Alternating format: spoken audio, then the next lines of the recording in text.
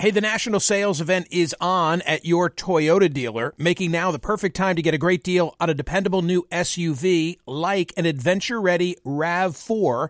Available with all-wheel drive, your new RAV4 is built for performance on any terrain, from the road to the trails, and with plenty of passenger and cargo space, plus available tech like wireless charging, you and your entire crew can stay connected. Or check out a stylish and comfortable Highlander with 3 spacious rows of seating for up to 8 passengers and with available features like the panoramic moonroof.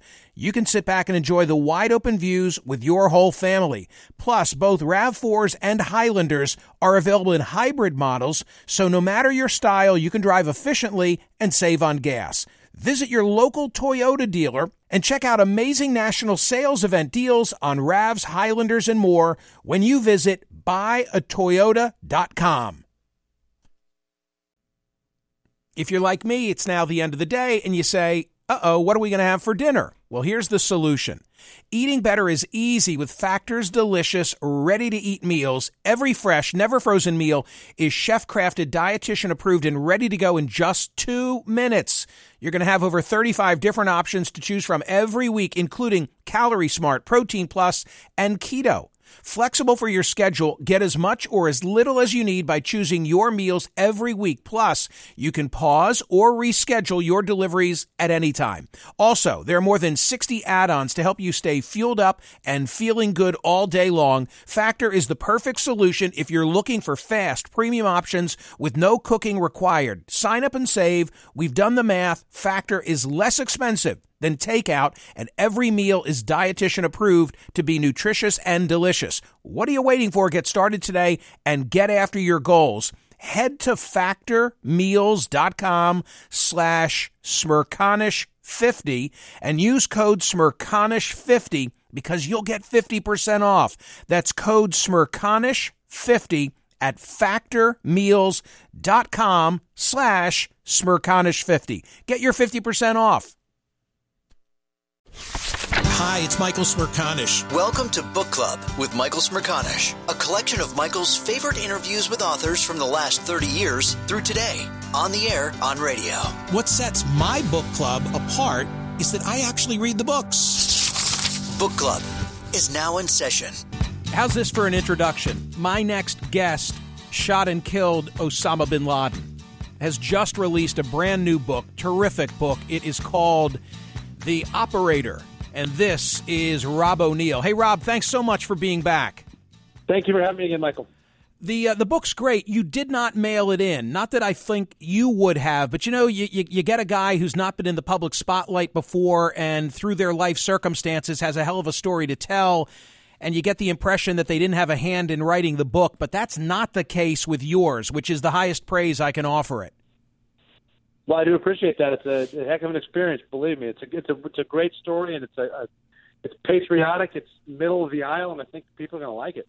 Well, let's cut to the chase and get to the story that everybody wants to know. How do you drink a yard of beer without stopping, and what do you do about the pocket of air at the bottom? Well, there's a key to it. You know that big bubble at the bottom. They're nice enough to put 4 or 5 shots of whiskey in there first, then they fill it up with beer. So this is a no joke evolution, and the key is just, like everything else, slow is smooth, smooth is fast, and you watch the bubble, and as it gets there, you just start to slowly rotate it. But you can't let it leave your lips, because once you start spilling, it turns into complete collusion, and they'll make you start again. You got to get it all in one drink. And what was the occasion for the yard in, as you call it? Well, this is the next level. This is the elite SEAL team that you're at, and it's broken down into squadrons, and each squadron has a patch. And in order to get your patch, after you finish the really rigorous selection course and then a probationary period, and you're ready to go to war with a Tier 1 unit, in order to get your patch, the last step is at a big party called a yard-in party, and everyone's done it. Everybody does it once, and it's more fun than getting hazed, but it's quite an ordeal. But it's a welcoming into a brand new brotherhood. It's a fun time. I got some great pictures of it.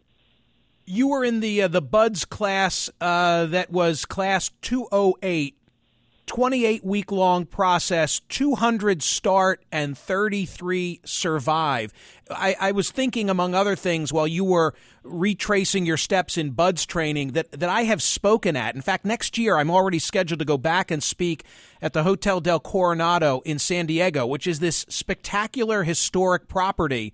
And unbeknownst to a guy like me who's sitting on the beach, is that there are guys like you a couple of 100 yards away really going through it.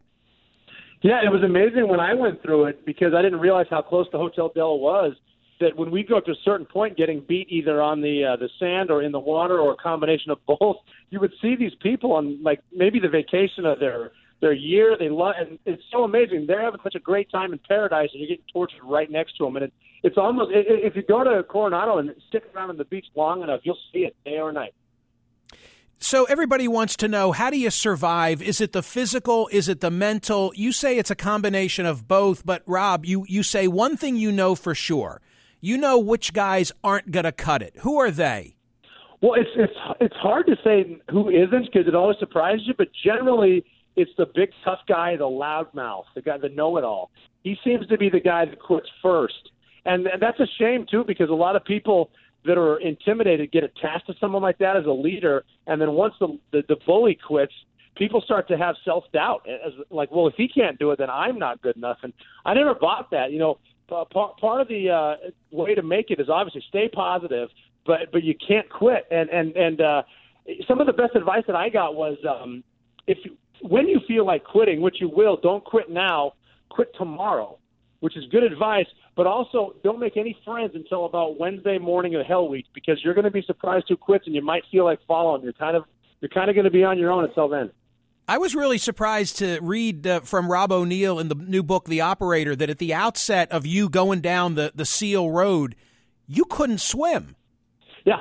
When I joined the Navy, it was on a whim, and a lot of circumstances were in there because I tried to join the Marine Corps, but he wasn't there, and the Navy guy was, and he talked me into SEALs because he needed quotas. He's just on shore duty, what he does. And then I didn't know how to swim, but I was lucky to have 5 months in between the time that I joined till the time that I left. By luck again, ran into a good friend of mine who went on to swim in college at Notre Dame. And he said at the pool, "What are you doing here?" And I said, "I'm going to be a SEAL." And he's like, "Not like that. You're not. Get back in." And he showed me a few things, but still, 5 months is not a lot of time to learn how to swim, especially considering there's college water polo players in the pool at SEAL training. A lot of folks want your advice who similarly dream of being a United States Navy SEAL. Some who will say to you, "Oh, I'm getting ready. I'm already taking cold showers," and you say, "That's nuts." That's ridiculous because you never get used to what we say is embrace the suck. Just when it comes there, embrace it. Don't hurt yourself trying to get used to it. But the cold showers don't work at all. The way that I put it, the way that I put it to a bunch of these young men that want to be SEALs, I was like, look, let me explain it to you. If I told you I was going to kick you in your man parts in about 30 days, and in order to get ready for it, you had your buddy kick you there every single day, till then, it's still going to suck when I do it. You don't get used to it, so take warm showers. Start now, as many as you can. I promise I will not give The Operator all away for free. We want people to enjoy and purchase this book. But there was another vignette that struck home for me, which was you've recently signed up and you go to a bar, and I think there's like a balcony, and you step out on the balcony, and you've got a beer in your hand, and it gets you momentarily jammed up with the law, and thank God for your brother's expired license. Do you mind telling that story? Because here's the kicker. But for the fake ID or the expired ID, who knows? Bin Laden could still be out there. Isn't that funny? Yeah, I've been using my brother's expired ID that I'm pretty sure I stole from him because I was only 20. When I got to SEAL Team 2. And my first night out, I'm used to Butte, Montana, where you can grab a beer and do whatever, go outside and hang out. But in Virginia Beach, they have very, very strict open container laws. And I walked out, and before I knew I was in a cop car, and I'm like, well, if I get an alcohol-related incident this soon, they're going to kick me out, so I got to take a chance here. And I gave him my brother's ID. It didn't look like me, and it expired, but the cop didn't really look at it too hard, apparently. Gave it back, and then a few weeks later, my brother called me. He's like, "Why do I have an open container ticket? I've never even been to Virginia Beach." It's a great story, and he now knows. Hey, you participated in, we all, of course, are interested in the mission, but not to sell Rob O'Neill short. You participated in 400 different missions, and one that you spent a lot of time talking about in The Operator is well known to me and will be well known to my audience because they read the book or they heard my interview or somebody else's interview with Marcus. But you participated in the mission to try and recover from Operation Red Wing, the lone survivor, the Luttrell story. And in it, you reveal that it goes wrong. And of course, word reaches stateside that there are problems overseas and they involve the SEALs. And was it your baby son or daughter who drops a bib? Yeah, the snipers from Red Wings got compromised. They sent some SEALs up to try to help them. They got shot down, killing everyone on the helicopter, and then they told us to go in, but they're not going to fly us in. So a bunch of us, including Army and Air Force and Marines, were walking up a hill, and 10 hours into the hike, all of a sudden it's like, oh, man, did anybody call home, like, before we came up here? And everyone's like, no, why? And we're like, well, our family's back home. All they know is a bunch of SEALs from Virginia just died, and they haven't heard from us. And back home, my wife at the time had my daughter with her, who was 1, and she was just consoling one of our friends, Aaron, who had just lost her husband on the helicopter, and she didn't want to go home, but she had to. She didn't want to go home because the Navy would be there to tell her that I was dead, but she did, and no one was there, so she's kind of relieved walking in the house, but my daughter dropped a bib in the front yard. My wife didn't see it, and so she just kept going in, and she's pacing around, but my neighbor saw it, and so he went to help her. He went and grabbed the bib, went up and rang the doorbell, but the problem is my neighbor Ron worked with me, and he was in his dress blues. So when she looked out to see who was there, she saw a Navy chief in his blues, and she's like, this is it. And she set my kid down and walked over to the front door and opened it. My neighbor, Ron, actually finished the story better when he says, yeah, I said you dropped this. She punched me in the face and closed the door. And you can imagine how you can imagine how she'd have heart failure in just seeing the sight of him out the front door. Yeah, I'm surprised she didn't drop dead before answering it just for no news. Unbelievable. Hey, another mission, the rescue of Richard Phillips. Everybody knows that story, the Maersk, Alabama. What I found most remarkable about this, if I have it right, is that 15 hours and 46 minutes after your beeper goes off, it's game on for you in that rescue. It's that quickly. And what were you like landing on a jellyfish, right? Yeah, we've been selling for a long time. We could be anywhere in the world in under 24 hours. Right. That we could take off in under 4 hours with everybody and get somewhere. We'd never done it. We trained it before, but it actually happened. I was on my birthday, Good Friday, April 10th, and my daughter's same daughter, who was 4 at this point, her preschool. And we were eating cookies and having tea, and all of a sudden the beeper goes off. I looked at it, and in between the kiss on the forehead and the time we're in the ocean with a full head count was 15 hours and 46 minutes. I started my watch the second the beeper went off, and then I stopped in the Indian Ocean. You are before you leave the States, you go to a 7-Eleven, and you are standing in line, and there's a guy in front of you, and he's looking at USA Today, which has the Captain Phillips headline, and he mumbles under his breath, man, you tell the story. What happens? And by the way, this is Sirius XM, so you can tell it as you choose. Outstanding. That's correct. He was standing in front of me. I was getting cash, Copenhagen, and cigarettes. And because, we don't know, never a perfect plan. We might not end up where we want in Africa. If we land somewhere semi-permissive, I can buy my way to safety. Maybe I might be able to barter with the tobacco. That's my thoughts. But there's this guy in front of me taking his time.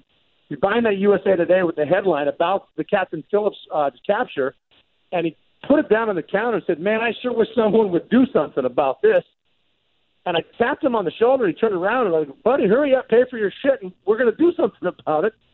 And we're staring at each other. And I'm like, I'm not even kidding. The national security timeline is squarely on you. Let's go, brother. And he did. And that was in between another one. Rob, have you gone back and wondered about how it is that you were one of the elite of the elite to be selected for this mission? You're called with a lot of drama into a room and told, we have a line on Osama bin Laden.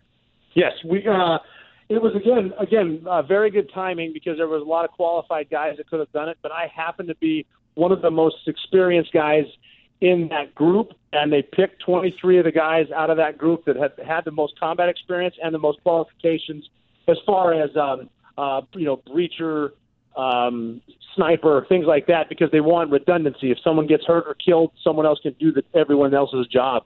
And, so we were picked. It was a complete honor because that was the best that we had to offer, and I was part of it, and I still am very proud that they picked me. And the guys there were just unbelievable. Best team I've ever seen assembled.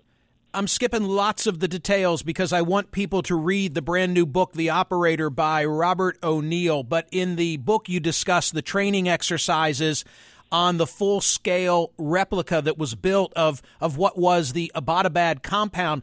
And I was surprised by something that you wrote. I was surprised that you had no idea what the interior would consist of. There was no way you could know. But that didn't worry you. Why? Well, it didn't worry me, and I actually liked it better. I want to know what the outside looks like, and I'd like to know the height of the walls and things like that, where barriers and things are.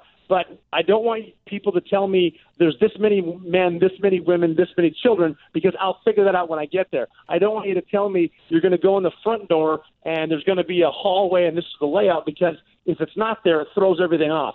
I want to know what's definite, and then when I get there, my team and I have the tactics to deal with the movements, with the angles and the speed. We know how to do it, and it's better to see it and react, respond, as opposed to anticipation, and then it doesn't happen, and then it'll force you to try to rethink it, and that wastes time.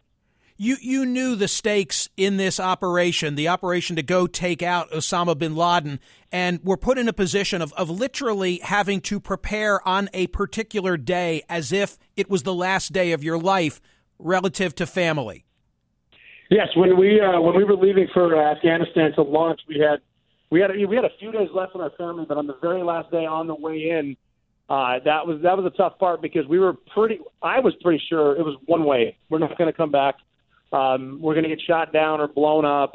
There's a myriad of things could happen, and it's not in our favor that we're going to live. We are going to kill bin Laden, but we're probably going to die with him. So just leaving, it's writing the letters to the kids, to the family, like writing a letter to not my 7-year-old, same daughter, but she was 7, write it to the 27-year-old. I'm really sorry that I missed your wedding, and I know you were beautiful. Thanks for taking care of your sister and your mom, but this was noble, and we had to do it. And all that, and then even the last meal, the kids don't know it's a last meal. The kids are they think, hey, we're at Chick-fil-A, it's going to be. But then I have to leave, and they don't even know I'm leaving the country, let alone probably never coming home. And every member of the team felt that way too, and it was a very it's cool. I hate to use that word, but it was very patriotic because we accepted it for what happened on 9/11, for the people who made the decision between staying in the tower at 250 degrees or jumping, or the passengers who took over Flight 93 and crashed into the ground to save lives. They weren't supposed to fight. We're here to fight. This guy laughed about it. We're going to go get him. So it was just to see the way my team acted in the same state of mind. It was very professional. It was very. I was just so proud of them. One act of extravagance on your way out of town. You were a Navy E-7, wife, 2 kids, making roughly $75,000 a year. The Prada sunglasses at $350 are beyond your budget, but you figure, what the hell? Well, yeah, I bought them because my thought process was, I'm an E7. I can't afford these, but I'm going to be dead soon, and American Express can. So someone else can worry about the bill. So I bought the Prada sunglasses, and I wore them around just thinking I was cool. But then I figured, nothing ever happens how it's supposed to happen. So if we live through the night in bin Laden's house and need to steal a car to drive to the embassy in Islamabad, the sun's going to be up, and I'm going to need sunglasses. So I carried them with me. I had a pair of Prada sunglasses in my pocket when I went into bin Laden's bedroom, which is pretty amazing if you think about it. Right, from Sunglasses Hut back in the United States. Yeah, I bought them at the mall when I was buying going away presents for my kids. So, they went from there to bin Laden's bedroom.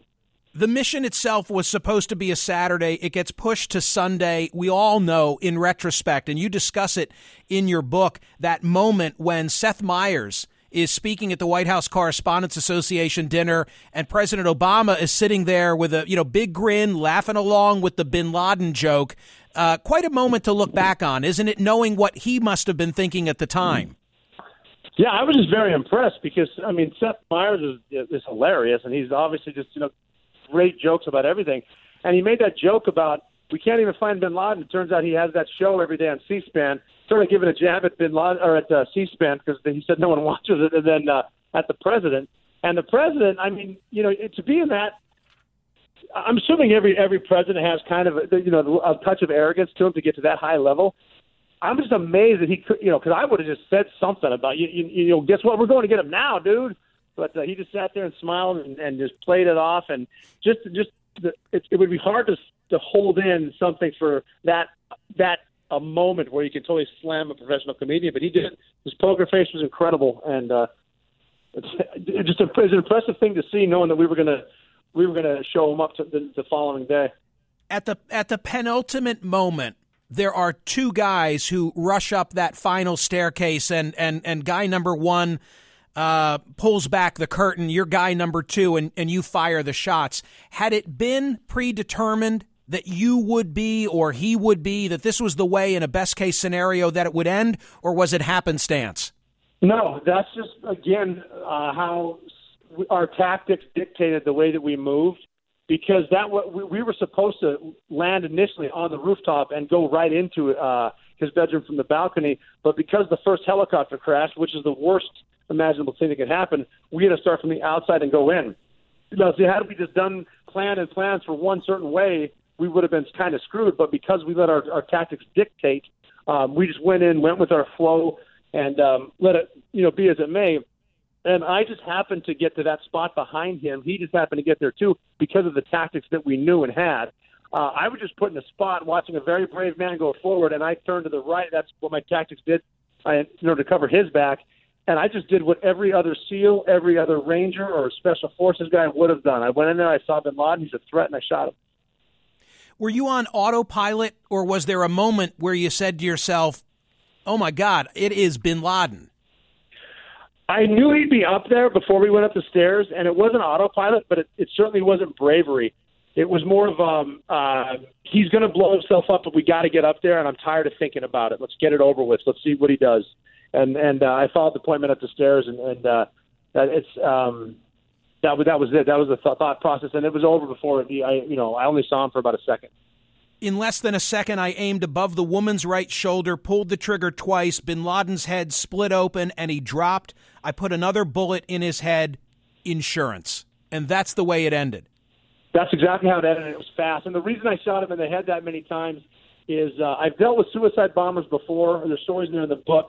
And when a suicide bomber, especially when he's that close, it is faster than you think, louder, scarier, and completely permanent. And it doesn't take them long to set it off. And you need to shoot him in the head and make him completely immobile as fast as you can. And that's why you got headshots. You went to Pakistan with a magazine that had 30 rounds in it. You came home with 27. I hope you'll tell the audience what you did with the magazine and what her response was. I made sure to I don't want to ruin the end because it's better to read it. I don't want to ruin it, but I made sure that when we got back, I talked to the point man, the guy who led me up the stairs. He kind of asked me we debriefed each other, and then he said, well, there she is, meaning the woman who found bin Laden. He said, you got to go give her something because you own this. And so I walked over there, and I handed her the magazine with 27, and I said, I got to show you something. And I actually walked her to bin Laden. I don't want to ruin the surprise about what she said, but it wasn't correct in the movie. It's correct in the book. Okay. Final question, and thank you for being so gracious with your time. I hope you can tell from the tone of my voice how thoroughly I enjoyed The Operator by Robert O'Neill. Are you guys all cool with one another? Because, there have been other books written, and I'd hate to think that it's unsettled among the members of that elite SEAL team who took down bin Laden. Yeah, I think we are. I only speak to a few of them, and the ones with whom I speak are already out. The ones that are still in, the way that I describe it, and it had been described to me long before the bin Laden raid, was this unit is like a freight train going 100 miles an hour. And as long as you're on it, you're on it. But once you step off, it's going to keep going. And so as far as I know, a lot of guys are out there. They're still doing the mission, still doing a great job. The guys that are out are fine with me. As far as the different stories, and I've had years to think about it. I'm telling you what happened. This is what I saw. This is what happened. This book is the first one to be completely approved by the Pentagon. So this is legit. I really don't care because we got them. We know we got them. Like the pilots did more than I did. The air crew, the analysts, the team effort. I just happened to turn the correct corner to get them. But as long as we got them, that's all I care about. Hey, Rob, I wish you all good things. Thank you so much for your service to the country. Thank you so much for killing bin Laden. And thank you for writing this book. Thank you, Michael. I appreciate your time. Thanks for everything. I really appreciate it. The book is titled The Operator, Firing the Shots That Killed Osama bin Laden and My Years as a SEAL Team Warrior. Robert O'Neill, TC, is the author. Well, he is no BS. I left a lot of meat on the bone. I just want you to know that. I feel a little bit guilty because there's so much there that I wanted to get into with him. I don't want to give it away. Michael, I want people to read the book. Yards and Buds and Prada. I know, but I'm telling you, there's a lot more there. There's a lot more there. Those nugget stories are pretty amazing. Wow. Yeah, they make, it's so funny. I'll often read a memoir. I'll often read an autobiography where someone obviously read that one. But with this thought in mind, where someone has done something and you just kind of want to skip through. Yeah, I'm not really interested in your early life, and I really don't care about how you went from this is me talking. Not in this book. In this book, I wanted to know the whole path of how he became what he became and ultimately how he pulled this off. It's extraordinary. Yeah. It is absolutely extraordinary. I'm fascinated by the Buds training. I mean, I know when you interviewed Marcus Luttrell and had him in town, et cetera, hearing those stories boggles the mind just from a pure fitness and mental toughness standpoint. Hear more of Michael Smerconish on SiriusXM's POTUS Channel 124. Live weekdays from 9 a.m. to noon East or anytime on the SiriusXM app. Connect with Michael on Facebook, Twitter, YouTube, and at Smerconish.com. Book Club with Michael Smerconish. New episodes drop Tuesdays and Fridays. Can you remember a time when you thought someone you disagreed with might actually be right? In the new podcast, You Might Be Right, former Tennessee Governors Bill Haslam and Phil Bredesen pose that question to guests like Paul Ryan, Al Gore, and Judy Woodruff. Come for the stories, stay for the substance and expert insights into some of the most challenging issues facing the country, including affordable housing, crime, and education. Listen to You Might Be Right, a new podcast from the Baker School at the University of Tennessee, available wherever you get your podcasts. Addiction plays hardball. He would hit me with these verbal attacks. I just said to him, I love you so much. You're such an amazing person. I can't take this ride anymore. It was the fact that Dad made that sentiment and broke down. And years later, he told me it had a huge impact on him. Sometimes doing what's right for your loved one is the hardest thing to do. Karen is that right thing. Visit CARON.org/lost.